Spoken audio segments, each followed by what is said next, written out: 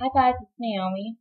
For those of you who don't know me, I live in Weyburn, Saskatchewan, which is an hour and a half-ish away from the United States border. I moved here in July 2009, and although I did not want to, and I resented the person who brought me here, I can kind of admit that I like it here now, and I don't think I would go home. Anyways, I live with Jason, which is my boyfriend.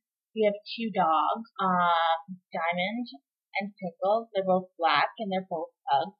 And I have a cat who I had before I came here. Her name is Tokyo. She's 3 years old. Anyways, yeah, so I decided to start this podcast. It's basically just going to be about my life in the past, my life now, and maybe the future, but who knows.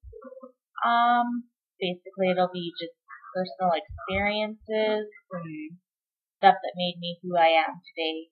Yeah. So I hope you guys enjoy. Thanks.